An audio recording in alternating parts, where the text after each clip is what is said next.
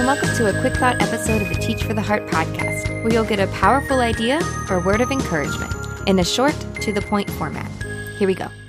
Today I'm here with a fun Christmas episode that doesn't have a lot to do with teaching, but I hope you will enjoy. And that is a last-minute gift idea that you can use with your kids, with a spouse or significant other, or with a friend or family member. This actually works for anyone.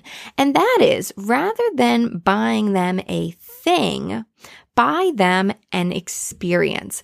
And this can work great last minute because you don't actually have to purchase the experience before you give them the gift. So what you do is you simply take out a sheet of paper or you make it on the computer and you write out a couple ideas of something you would like to do with that individual. So 3, 4, 5 ideas of something that you and they could do together.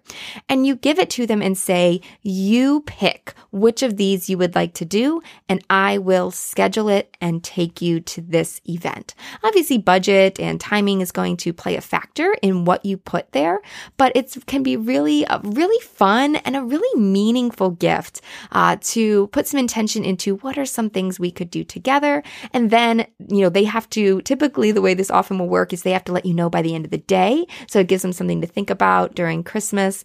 And then they can choose which event they want to do. And then you actually get to spend that time together in a meaningful way, which is the absolute best part of the gift. So this is something I'm looking forward to trying, and I hope that some of you guys will enjoy this idea and try it out as well.